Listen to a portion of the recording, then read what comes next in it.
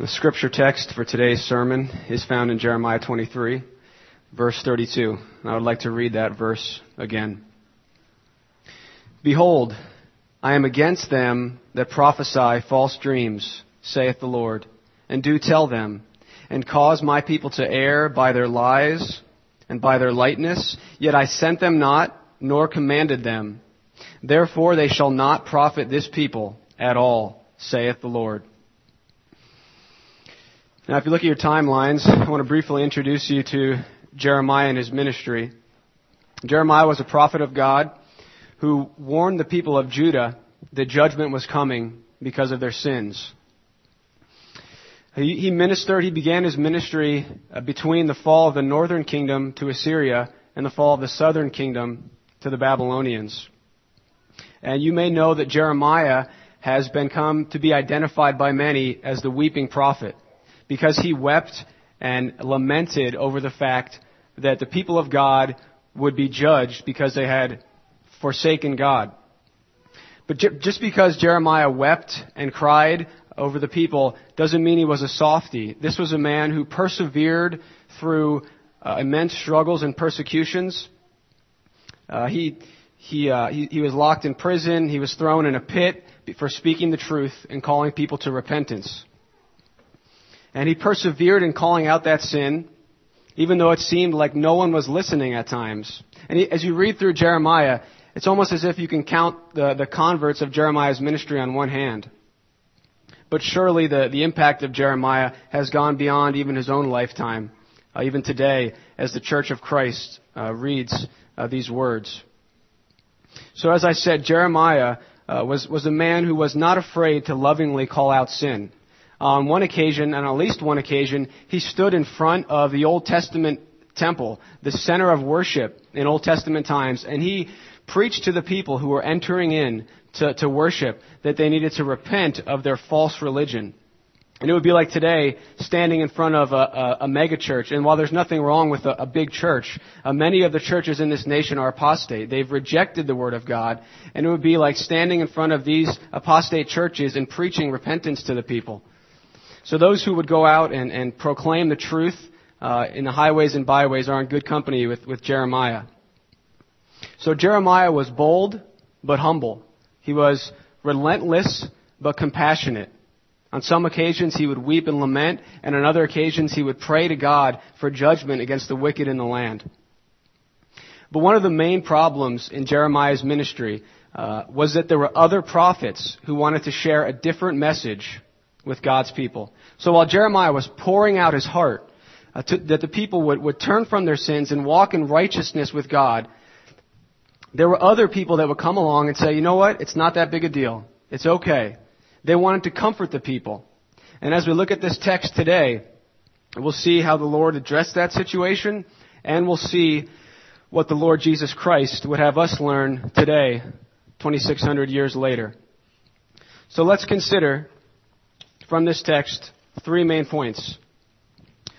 First, we'll consider the claim of the false prophets. We'll consider the message of the false prophets. And we'll consider the benefit of the false prophets. And then we'll move on to consider how this portion of God's Word applies to us today. So first, let's consider the claim of these false prophets. The claim. Again, verse 32 says, Behold, I am against them that prophesy false dreams, saith the Lord, and do tell them, and cause my people to err by their lies and by their lightness. Yet I sent them not, nor commanded them. However, this is exactly what the false prophets claimed. They claimed that they were speaking for God. They came along and saying, God told me this, God said this, this is a message from God. If you look at verse 25 in your Bibles, the Lord says, I have heard what the prophets said that prophesy lies in my name, saying, I have dreamed, I have dreamed. Now these prophets knew that mankind has a desire to be reaffirmed in their ways. We have a desire to be reaffirmed in the way we are living. And it wasn't that the people of Judah really wanted the truth from God. Jeremiah was preaching the truth. But they wanted a different message. But they wanted to be reassured from someone higher than themselves. And what higher authority is there than God? So the people of Judah provided this market for these false prophets. You see, the people didn't abandon their desire to hear from God. Rather, they sought to accept a counterfeit in its place. They were content to suppress the true word of God and accept the word of man. And so they wanted to retain their religiosity. They wanted to retain a pretense of religion, but they didn't want to hear the true word of God. And so there is always going to be a market for people who want to hear from God, because people want that reassurance. They want comfort. They want encouragement in their ways. And you might be one today who, like the people in Jeremiah's day, want someone to come along and tell you that you're doing okay.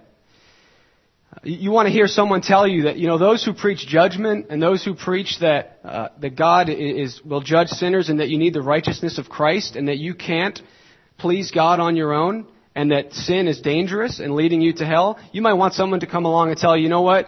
Those people are lunatics who preach that. You're doing pretty good. You're doing fine. Just keep at it. And they'll tell you that God's not angry with sinners, and they'll tell you that He's not angry with you. Now, this is a common experience of the sinner, of the person outside of Christ. It's to be convicted of sin in some measure. Maybe it's from reading the Bible. Maybe it's from hearing the truth from a Christian. Maybe it's from seeing a Christian just live out their life.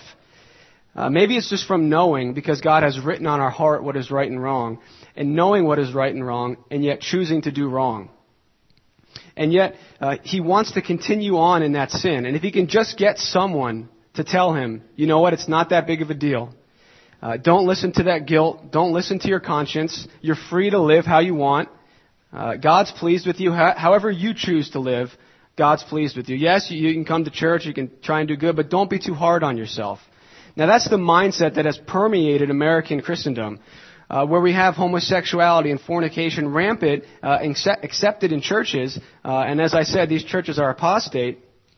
But even beyond those clear examples, we can do the same thing. You can be reading the Bible, and you can be confronted with a certain sin, and you can think, you know what, this is starting to convict me, and you can think of someone. I'm going to go to this person, and I'm going to ask them what they think, because you know that they're going to comfort you and give you reassurance, and not try to apply that scripture to your life. They'll say, well, it's not that big of a deal. It's okay. And so you start to feel the weight and conviction from God's word. And then if you just think, if I can just hear someone else that will tell me it's not that bad, it's not that serious, then I'll feel better. So we have to be cognizant of that as well.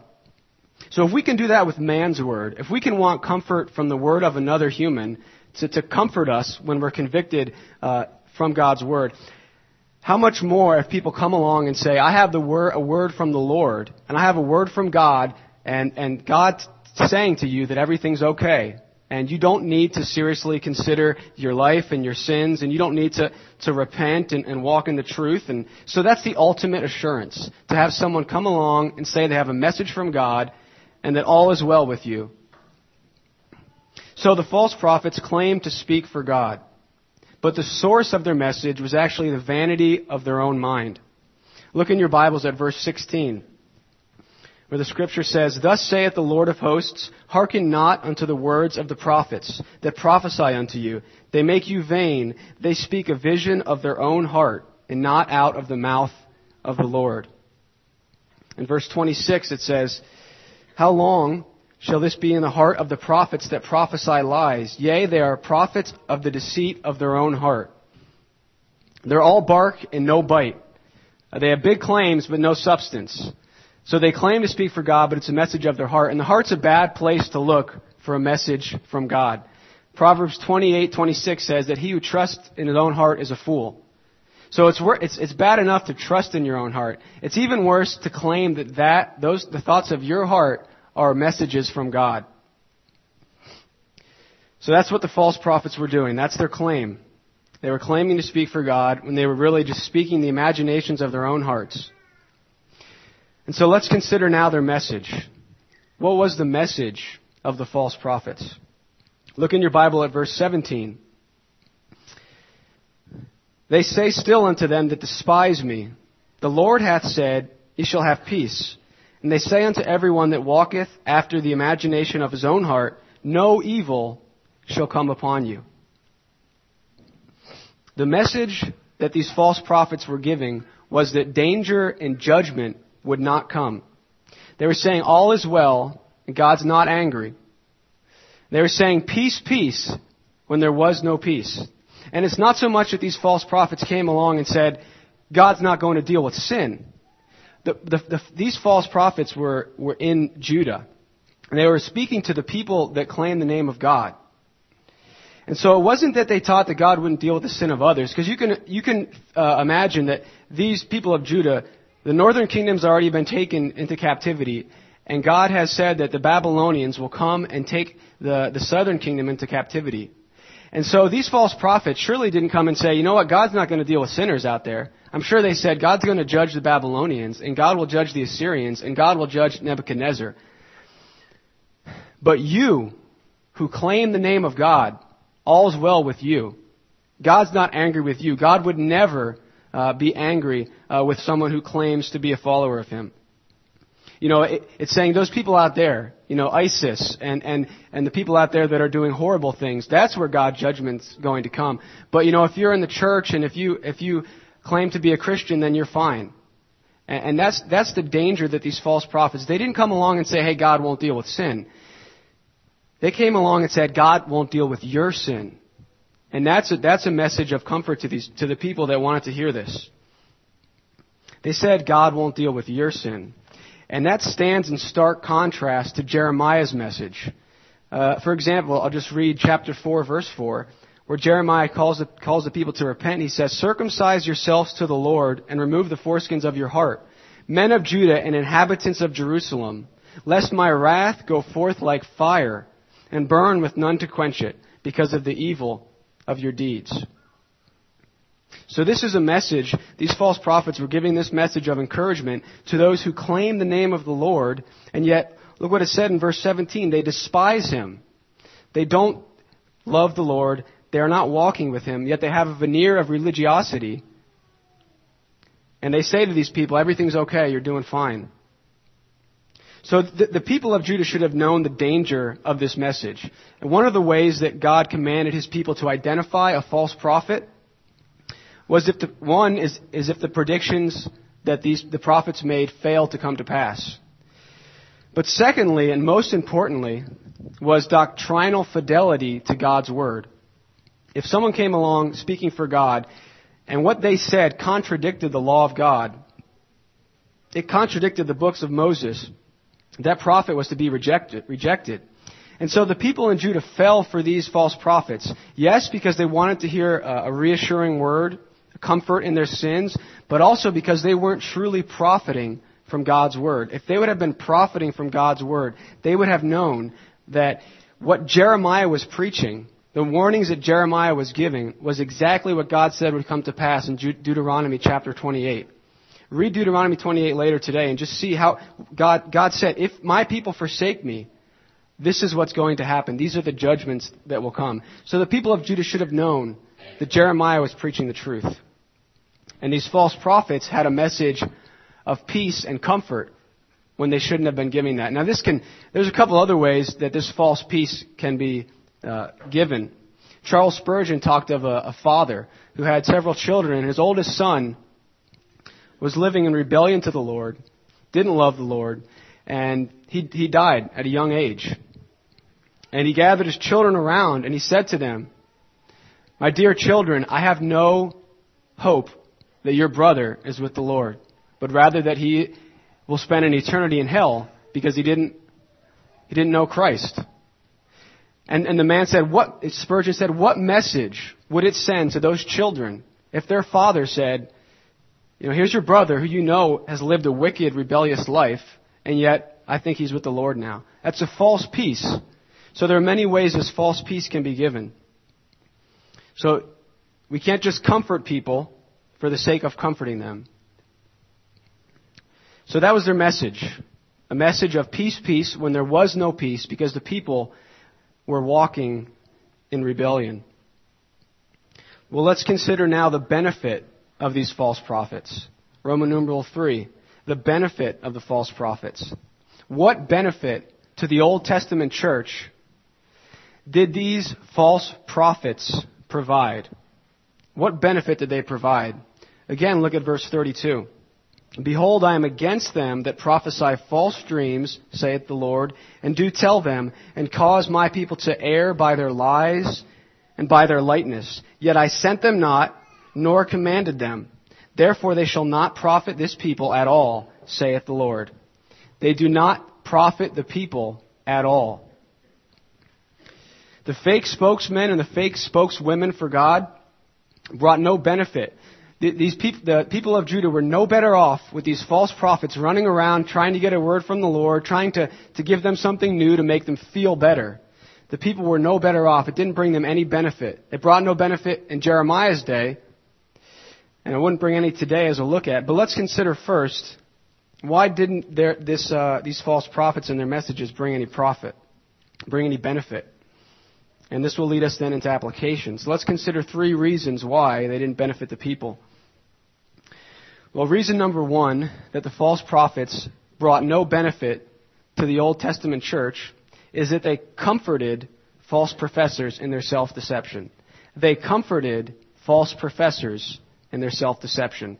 Again, verse 17, they say, still unto them that despise me, the Lord hath said, ye shall have peace. And they say unto everyone that walketh after the imagination of his own heart, no evil shall come upon you. So they comforted these people. Now, there were people in Jeremiah's day, and there are people today who claim the name of God, who claim to be a part of God's chosen people.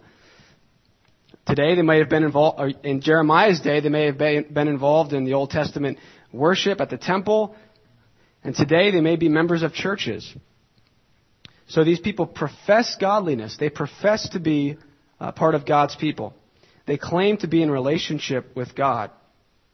Now, in the Old Testament, one could only be in relationship with God by trusting in the revealed God of Abraham, Isaac, and Jacob, by trusting in the Lord God of Israel, and looking forward to that promise of redemption of sin, looking forward to the Christ that would come and crush the head of the serpent. And in like manner, in New Testament times, people can only be in relationship with God through the Lord Jesus Christ. The Old Testament saints, as it were, looked forward to the work of Christ. We look back to His work, but all must trust in the same living Christ. So there were many in Jeremiah's day. There are people today who claim to be in relationship with God. They're professors of religion. We're not talking about college teachers, but they profess to be in relationship with God. They claim the name of Christ. And yet they were despising God by walking in disobedience. And so these prophets who said they had a word from God came along and they comforted these people. They didn't confront them. They comforted them. Now, Jeremiah confronted these people. There are many examples. Let me just give you a few from chapter 7. Jeremiah confronted the people about oppressing the sojourner and the widow, about shedding innocent blood, about going after other gods, about stealing, about murdering, about committing adultery, about swearing falsely, about practicing feigned repentance and hypocritical religion. That's Jeremiah chapter 7, verses 6 through 10. Now today we can see the same thing, where people can claim to be following God, they can claim to be Christians, and yet walk in disobedience. They can steal, they can commit adultery, whether the actual act or whether committing adultery of the mind. They can abandon God's word when it comes to purity, when it comes to self-control, when it comes to faithfulness to the church, when it comes to putting sin to death. They can have a form of godliness, but deny the power thereof. And so these false prophets in Jeremiah's day did not benefit the people of God because they did not confront the false professors of religion. They comforted them. They did not confront them. And you might be like those in Jeremiah's day who would be happy to have someone come along and say, all is well. But I can guarantee you that a false prophet will bring you no benefit because they won't confront your self-deception. They won't confront your false profession of faith. Instead, they'll pat you on the back and say, you'll have peace. Nothing bad's going to happen to you. You could be one breath away from being cast into hell for eternity because of your sin against God. And yet these false prophets will come along and say, hey, it's not that big of a deal. There's no danger here. When your sins are leading you to an eternity of destruction. So they brought no benefit because they didn't confront the people that were in that position. They didn't confront them, they comforted them.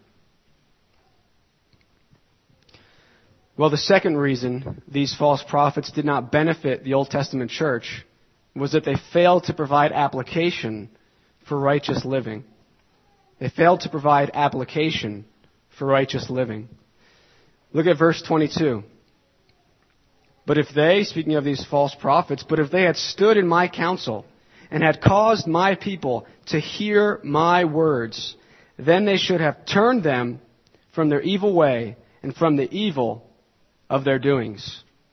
Now, the false prophets had a lot of emotional, reassuring, and comforting words, but they did not give application, direction, and guidance to the people as to how they could walk in obedience to God's law. They didn't apply it to their heart. They didn't show them their need to turn from specific sins. They didn't show them their need to repent of certain things in their lives. They let the people just continue on thinking they were hearing a message from God, but never applying it to their hearts. And you can have a lot of doctrine, which is important, but you need application to the heart if you are to benefit. And these false prophets did not provide that application to the Old Testament church.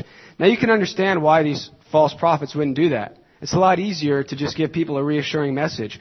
And when you start to show people from God's Word how every area of your life needs to be subjected to God's Word, a lot of people don't like that. They don't like that. And the true saints of God will, even though they have to battle their pride and repent of their pride. But false professors won't like being told, this is how the Word of God applies to you. This is how you need to live your life based on this Word right here. And that's the one thing that's clear about the false prophets. They were more concerned about their approval rating than they were about honoring God and providing application for righteous living. You start to step on toes when you give application from God's Word. And the false prophets did not want to do that. They neglected the end of the Word of God, which is that it would transform us and change us, that we might honor God and walk in obedience to Him and walk in holiness and give Him the praise and worship that He deserves. So they brought no benefit because they didn't provide any application for righteous living. Well, number 3, the third reason why these false prophets did not benefit the Old Testament church is that they caused the people to forget who God is. They caused the people to forget who God is. Look at verse 27. Which think to cause my people to forget my name by their dreams, which they tell every man to his neighbor, as their fathers have forgotten my name for Baal. And also look at verse 30. Therefore, behold, I am against the prophets, saith the Lord, that steal my words, every one from his neighbor. God's word is His revelation of Himself. It is His self-revelation to His people. And when you come along and say, this is what you need to hear, instead of God's word, that something else is theft. It's stealing the word of God from the people. It's taking it out of their hands, out of their heart, and out of their mind.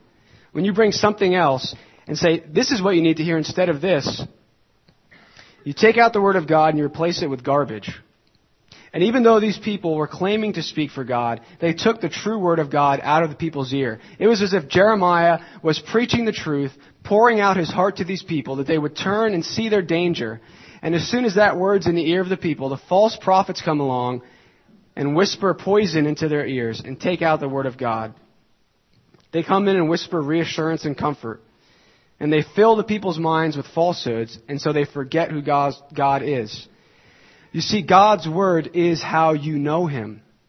And the further you get away from His Word, you start to forget who He is. And you could start to imagine that the way you think is the way God thinks. And you could start to think that the way you deal with sin is the way God would want you to deal with sin. And unless your mind is being shaped by the Word, you will forget who God is. You will. You might say, well, of course I still know God, but you're going to start to think that the way you think in your own thinking is how God thinks, instead of being transformed by the Word. So these false prophets came along, and they caused the people to forget who God is. by bringing in a substitute, any substitute, I don't care what it is, any substitute for the Word of God is going to make people forget who God is.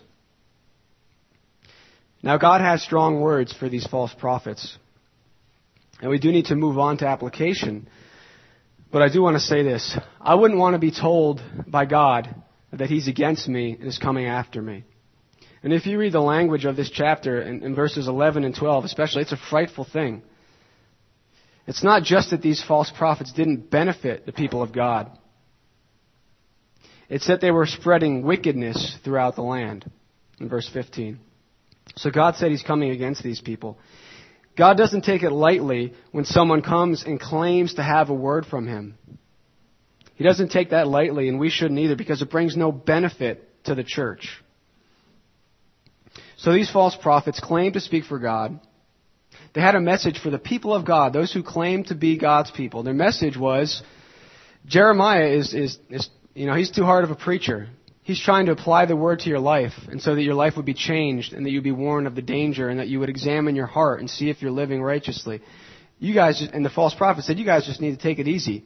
Everything's fine. That was their message, and they brought no benefit. Because they didn't confront the nature of unbelief and false religion. They didn't provide any application, and they actually caused people to forget who God is. Well, let's move on now to application. How can we apply this today, even here at Grace and Truth Community Church? Well, first, point A, let's consider Jeremiah and Jesus. Now, Jeremiah really is a picture of Jesus Christ. And Jesus is the greater Jeremiah. Jeremiah wept for sinners. Jesus wept for sinners. Jeremiah preached the judgment to come of the Babylonians coming in. And Jesus preached the judgment to come, the destruction of Jerusalem, and also the ultimate judgment that we will all face if we're outside of Christ, where we will stand before God and give an account for everything we've done in our life and every idle word we've spoken. But the coming of Christ also fundamentally changed the way the church interacts with prophets. With the coming of Christ, God has spoken fully and completely. And Jesus Christ is that perfect prophet that Jeremiah was just a shadow of. Turn in your Bibles to Hebrews chapter 1. We already read this, but I want to just read this verse again. And as you're turning there, I want to point out to you the difference that exists in our day and in Jeremiah's day. As I said, in Jeremiah's day, the two ways to test a prophet was if their prediction failed to come to pass, or if their theological fidelity to the revealed Word of God, if what they were saying lined up with the Word. And we can still use those standards today as far as when we're reading the Scripture. And if we're reading the Scripture and our own understanding of the text contradicts what God has revealed in the Ten Commandments, we should reject that understanding. So in Jeremiah's day, when these prophets came along and contradicted God's Word, they should have been rejected. Now today our situation is different. And I want to show you why. Hebrews chapter 1, verse 1, the word of the Lord says this: God, who at sundry times and in divers manners spake in time past unto the fathers by the prophets, hath in these last days spoken unto us by His Son. In these last days He has spoken unto us by His Son. Jeremiah longed for that true prophet. He longed for the good shepherd, the righteous branch. He longed for the one who would speak the truth fully to God's people. And Jesus Christ doesn't tickle ears, and He won't tickle your ears if you hear His word from the Scriptures. We don't need another word from God, because God has spoken in His Son. He's spoken in the Lord Jesus Christ. And the Reformers understood the importance of this issue. They understood that revelation from God is so foundational to the life of the church that they dealt with this issue. And there are so many things in church history that have been dealt with that we forget, that we would do well to consider. And it's a shame we can forget these things. Now, in the very first chapter of the Baptist Confession, the men dealt with this issue in the first chapter because they knew that the Word of God is so important to the church. And they put it in the first section, actually. So in your bulletin insert there, I want to read this quote to you. Because the writers of the Baptist Confession, affirming what was written in the Westminster Confession, needed to deal with this issue even back in the 1600s. And I want you to see this because this is important. They recognized the danger that new words from God can cause to the church. So follow along here as I read this. The Holy Scripture is the only sufficient, certain, and infallible rule of all saving knowledge, faith, and obedience. Therefore it pleased the Lord at sundry times and in divers manners to reveal himself and to declare his will unto his church. And afterward, for the better preserving and propagating of the truth, to commit the same wholly unto writing, which maketh the Holy Scriptures to be most necessary. Those former ways of God's revealing his will unto his people being now ceased. The former ways that God spoke to the people through the prophets has now ceased. In the old days he spoke to the fathers through the prophets in many ways. In these last days he has spoken unto us through his Son. So we don't need a new word from the Lord. You see, the men who died so that the Bible could be written in English, they understood that God is speaking today, but he's speaking in his word. They understood the importance of God's word. And so we need to guard against any who would come along and say they have a new word from the Lord in any way. And we'll see that can happen today in many ways. And I want to consider a popular book in this next section, in section B, Chaff or Wheat, Jesus Calling. Now I want you to understand that in dealing with this book, I do it because I, like Jeremiah, desire for the people of God to be focused on God's revealed word, the true message, and not to be carried away by other things.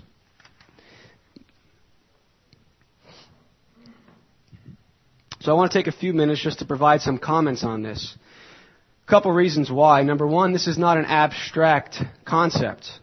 This book has sold millions of copies, and no doubt it's in some of our bookshelves in this room, but there's just discernment that's needed for a book like this. That's the first reason. It's real and amongst us.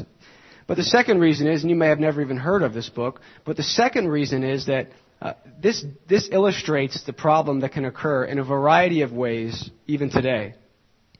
So you may not even read anything else, but the problem is still there. It can come through people talking, it can come through the radio, it can come through anything. So I want to briefly share some thoughts about this book by way of application and by way of warning, to warn you of the dangers of books like this. Well, this book, Jesus Calling, was originally written in 2004, and in the original introduction of this book, there's this following quote. And listen to this and see if you can catch why this is so dangerous and how it applies to what we were just talking about. The author writes, "During that same year, I began reading God Calling, a devotional book written by two anonymous listeners. These women practiced waiting quietly in God's presence, pencils and paper in hand, recording the messages they received from Him. The messages were written in the first person, with I designating God. The following year, I began to wonder if I too could receive messages during my times of communing with God. I had been writing in prayer journals for years, but that was one-way communication. I did all the talking. I knew that God communicated with me through the Bible, but I yearned for something more. Increasingly, I wanted to hear what God had to say to me personally on a given day. Soon messages began to flow more freely, and I bought a special notebook to record these words. This new way of communicating with God became the high point of my day."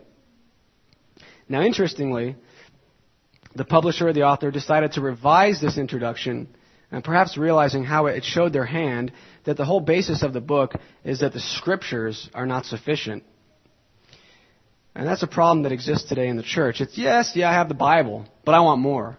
Yeah, we have God's Word, but I need something else. And so in Jeremiah's day, you had these prophets coming along speaking for God and giving a new word. And in our day, you still have false prophets going around paying lip service to the word of God, saying, yeah, this is God's word, but it's not enough. You need something more. You need something extra. And as we'll see, whenever someone does that, they fall into the same three problems the false prophets did. They don't benefit the people. So the new introduction of this book removed these overt references, but it still retained the belief in the lack of sufficiency of God's word. And when people read the book, it's written as if Jesus Christ is speaking. It's written in the first person. So while it says, this isn't inspired, it might say that in the introduction, but that's the whole foundation of the book, that this is Jesus speaking. And I want to give you some examples of this just to show you what sort of things are written in this book.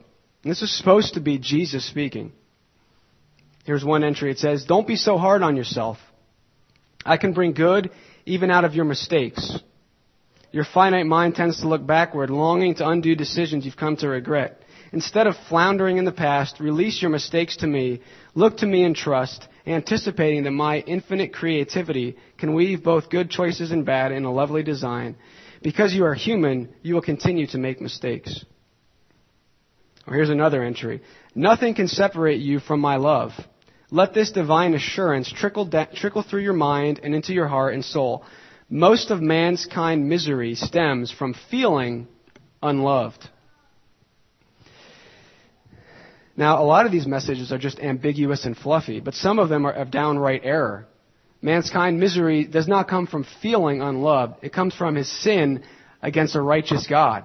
And God's wrath is upon him. And sin destroys. And it's not because man feel bad that they have misery. They feel bad because they're sinners. So these messages are ambiguous and fluffy, but the main thing is that they claim to be the words of Christ. And that's why this book has taken off even amongst unbelievers. Unregenerate people love to be told that they're doing pretty good. They love to be comforted in their sin. And understand this, if the message doesn't make you a bit uncomfortable, and it doesn't stir you up to examine your heart for sin, it's not profitable. Now I can think of a lot of false professors of Christ that would love to read that book. Because it's not going to confront them with the nature of unbelief. It's not going to confront their sin and self-deception. But for the true believer, it's not going to provide any soul-searching application for righteous living. So it's not going to profit anybody. And this book was in the top 5 of nonfiction books sold of any genre. And so I don't have a problem with large book sales, but the problem is when the message being sold is vague, wishy-washy, and it's claiming to be the voice of the Lord. I have a problem with that. And so if you have this book or if you've come across it, just understand, at its core, this book is a rejection of the sufficiency of Scripture. So people do want to be comforted. That's why books like this are so successful. People want to be comforted. They want what only God can offer. But they want it without repentance, without conviction for sin. They want it without being forced to examine their lives. And in the introduction, one more thing, the author says this: "In many parts of the world, Christians seem to be searching for a deeper experience of Jesus' presence and peace. The devotions that follow address that felt need. Brothers and sisters, Jesus has spoken in His Word. If there are people out there that truly want to experience Christ, they can find Him speaking in the Word of God. And like Jeremiah said, if these people really wanted to profit the people of God, they would expound the Scriptures so the people's lives would change, and they would apply the truth to their lives, to their marriages, to their families, to how they raise their children, to how they treat others. That they would love the Lord their God with all their heart, soul, and strength." I'm reminded of Justin Peters, who would say, listen, if you want to hear God speak, read your Bible. If you want to hear Him speak audibly, read it out loud. Now, of course, if you read through that book, it's not going to confront sin. It's not going to deal with righteous living. And it's going to be very comforting to anybody who would pick it up. It'll do the three things that the false prophets do. Now, there's a long list of men and women who are claiming to receive these messages from God. And we do have to move on, but I would like to point out that there are others, I'm sure you've heard of Benny Hinn, Beth Moore, claiming to receive revelation from God. And the same problem exists. Lip service being paid to the Word of God. Yes, this is God's Word, but I have dreamed or I have heard, and this is the message God has given me. And these people are coming along and stealing the Word of God. They're coming along selling millions of books, and they're taking people away from the truth of God's Word. William Tyndale, John Wycliffe, these men died so that the Bible could be translated and read by their countrymen. And what would they think of the people today that are taking people's attention off of this and focusing it on garbage? They're distracting people from the Word of God. Most importantly, what does God think? What does God think of these counterfeits who are stealing God's Word? I wouldn't want to be in their position because we know God will come against them. And I pray that they would repent and remove these books and point people to the one true, sufficient Word of God. It's the only infallible Word of God, and it is sufficient. We don't need new messages to experience Jesus. We don't need new messages to experience Jesus. Well, letter C, our final point of application here is letter C. So God's Word is the substance. Those who come along and try to give you something else, something more, something extra, whatever it is, whether it was the prophets in Jeremiah's day or those today that would give us something else, that's just chaff. It's fluff. And it's worse than that. It's poison because it takes people away from the Word of God. And God says He will feed those who do such thing with wormwood and poisonous water. So God's Word is not to be compared with these false messages. What has the chaff to do with the wheat? God's Word is like a fire and a hammer that breaks the rock in pieces. It cannot be compared to this fluff. So when you look out the state of the professing church in America, and you see the apostate churches, we don't need new people, new words from God. We don't need people running around trying to make the church feel better. The church, there's a true remnant, but the professing church in America needs to repent of their false religion. And the Word of God needs to be preached with conviction and clarity, and there needs to be warning to the people of the dangers of false religion. We don't need these people coming along trying to make the church feel better. And the reason people can fall for this sort of thing, and the reason that even you could be tempted to look elsewhere, is because you might not be satisfied with the Word of God. You could say, yes, God speaks in the Bible, but I want more. But I want to give you 5 principles that you would profit from God's Word. And that you wouldn't even think of, this would prevent you from even wanting an extra word, from wanting something else. And you might say, listen, I don't read any of these books, I don't listen to Christian radio, but it might come from somewhere else. And most importantly, you need to be profiting from the Word of God. The Lord Jesus Christ wants the members of His church to profit from the Word. And if you practice these principles, you will benefit from the Word. You won't desire a new word. You'll be so convinced and so satisfied and content in the sufficiency of Scripture and overwhelmed with the majesty of Scripture that you wouldn't need another word. You wouldn't for a second fall for that. And you would recognize those false messages for what they are, distractions from righteous living. So I want to go through these. Principle number 1 for profiting from the Word of God is to read it as a Christian. Read it as a Christian. Now listen to me. If you're not a Christian, you can't grasp the things of God. You can't truly profit from the Word. And if you're here and you're not a Christian, this is the word you need to hear, though. If you have not the life of God in your soul and you are not walking in obedience with the Lord and you don't know the Lord Jesus Christ, this is the word you need to hear, just as much as any Christian here. Yes, the false prophets will come along and tell you that you're fine and you don't need Christ. You don't need the Bible. You don't need church. But they'll be whispering poison into your ears. And they'll let you continue on towards destruction. Now, you may not like what you read in the Bible. And you may want to read what you like. But the truth is that you don't need others to tell you, peace, peace, when you need the truth that God's wrath is upon you if you are outside of Christ, and you're headed for hell because of your sin, and you need a Savior, and God calls you to repent and flee from the wrath to come. So the first thing is to read the Bible as a Christian. Now some might say, well listen, I've tried to read the Bible, and I found no interest in it. And then they get carried off into some idolatrous religion or professed atheism or whatever. But that's because they were never a Christian. A Christian doesn't try to read the Bible and then stop and say, well, I'm never going to read that again. So don't just say, well, I won't read the Bible. I'm not a Christian. Make it your first priority to beg God. Every time you open the Word, say, oh Lord, make me a Christian that I might profit from your Word. That I might benefit from the Word that you've given to your people. That I might profit from it.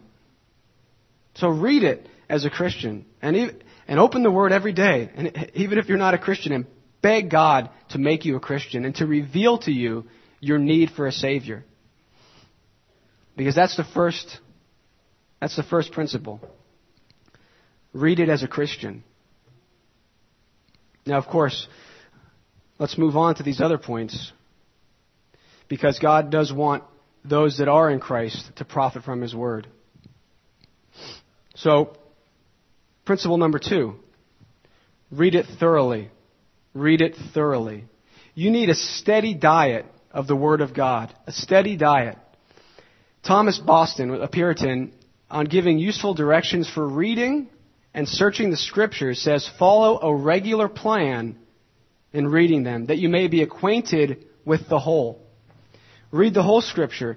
Now I understand there are certain days when certain things happen and you're only able to read a small portion. But generally, make it your goal to consistently work through the whole Bible. There may be a day where we barely get to eat, but the general course of our life is we have a couple meals a day.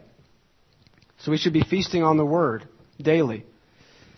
And Boston goes on and he says this. He says, some parts of the Bible are more difficult. Can you relate to that? Reading the Scriptures and some parts are just difficult and you don't understand what you're getting from this. So he says, some parts of the Bible are more difficult. Some may seem very barren for an ordinary reader. So it may not seem like you're getting much from it. Say, why am I reading this?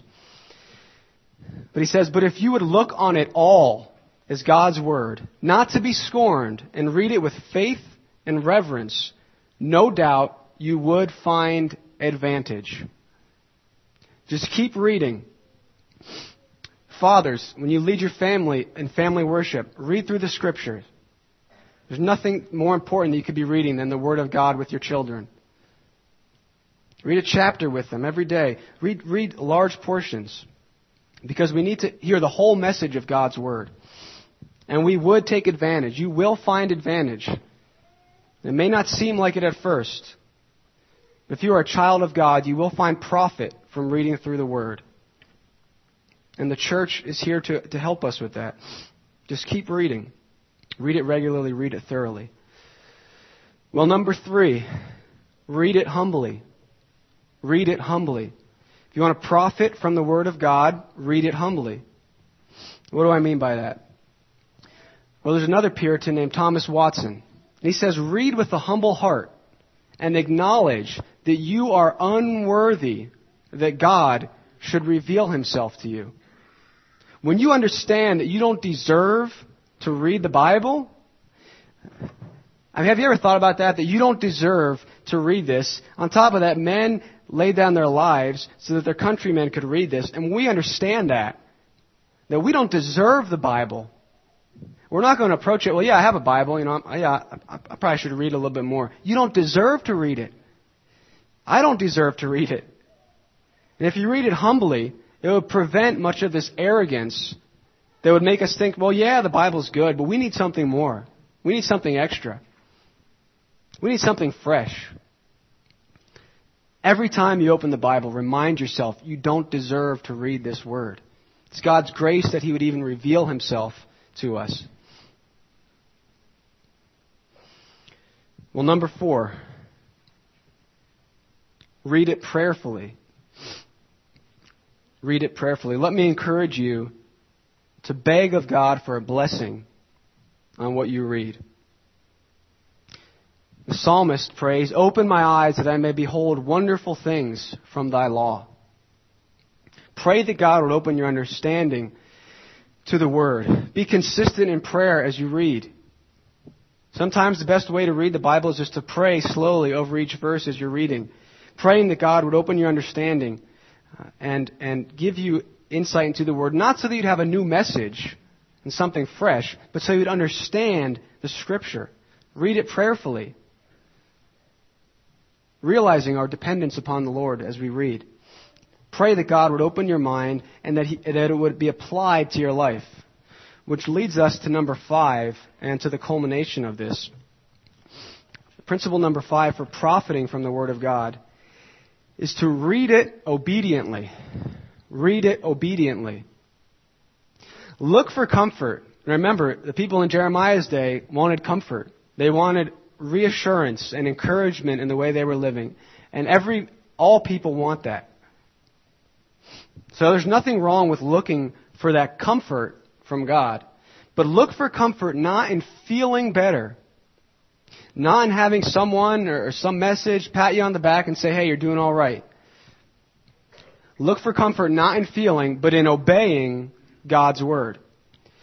Jonathan Edwards said that assurance, which is the greatest comfort to the Christian, to know that he knows the Lord and to be in fellowship with Christ. Assurance is not to be obtained, Edwards said, so much by self-examination as by action.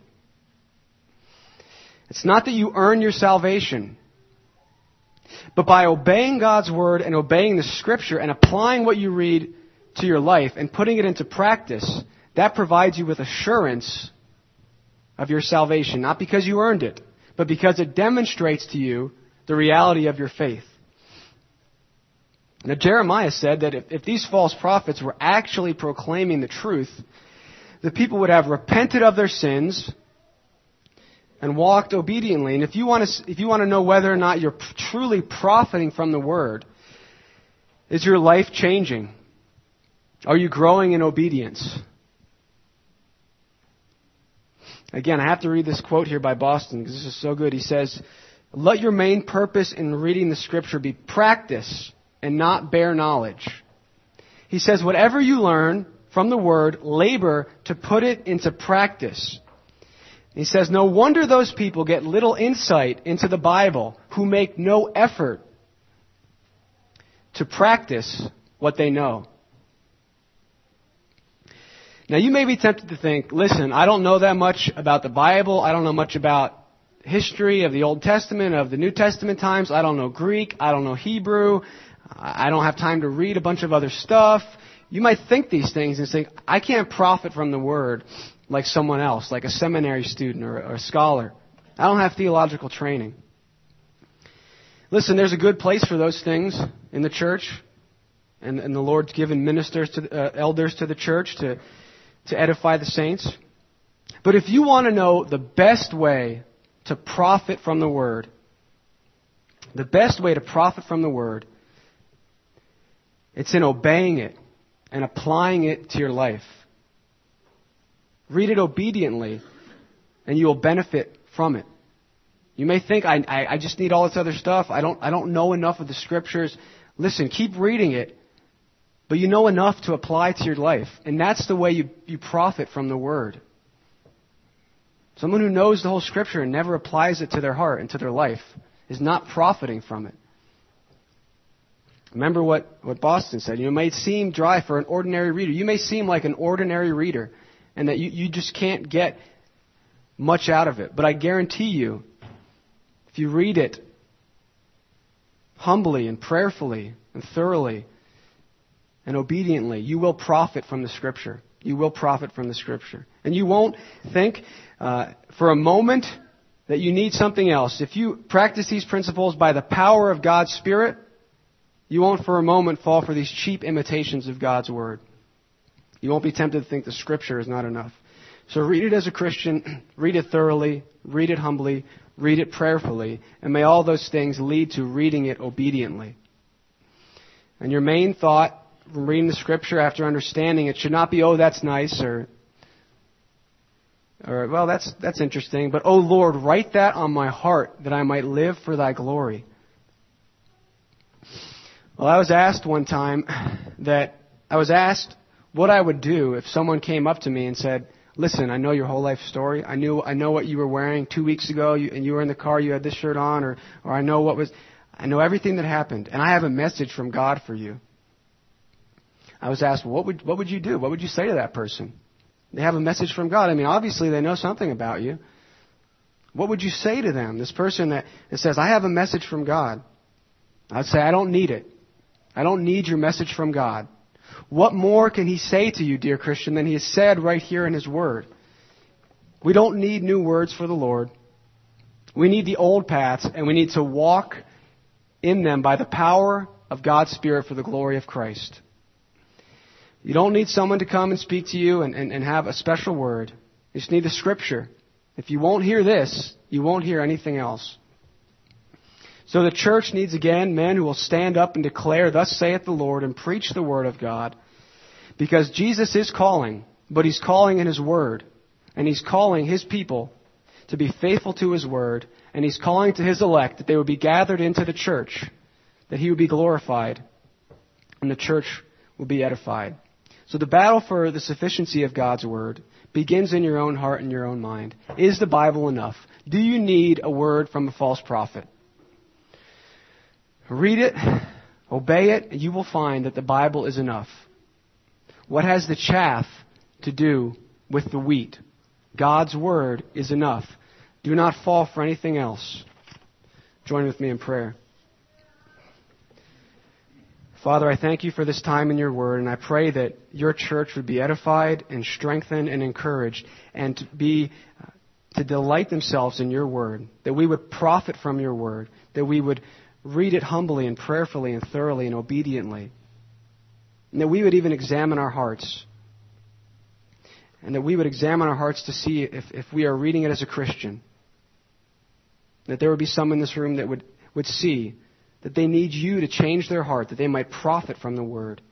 And I pray, O Lord, that You would be glorified in this church as we walk humbly and obediently with You for Your glory, for the glory of Your Son, the Lord Jesus Christ, that all nations would bow before Him and worship Him because He is worthy, and that He would receive the reward for His suffering. And I pray that You would bless this word to our hearts, and that we would be encouraged and apply it to our hearts. In Jesus' name I pray. Amen.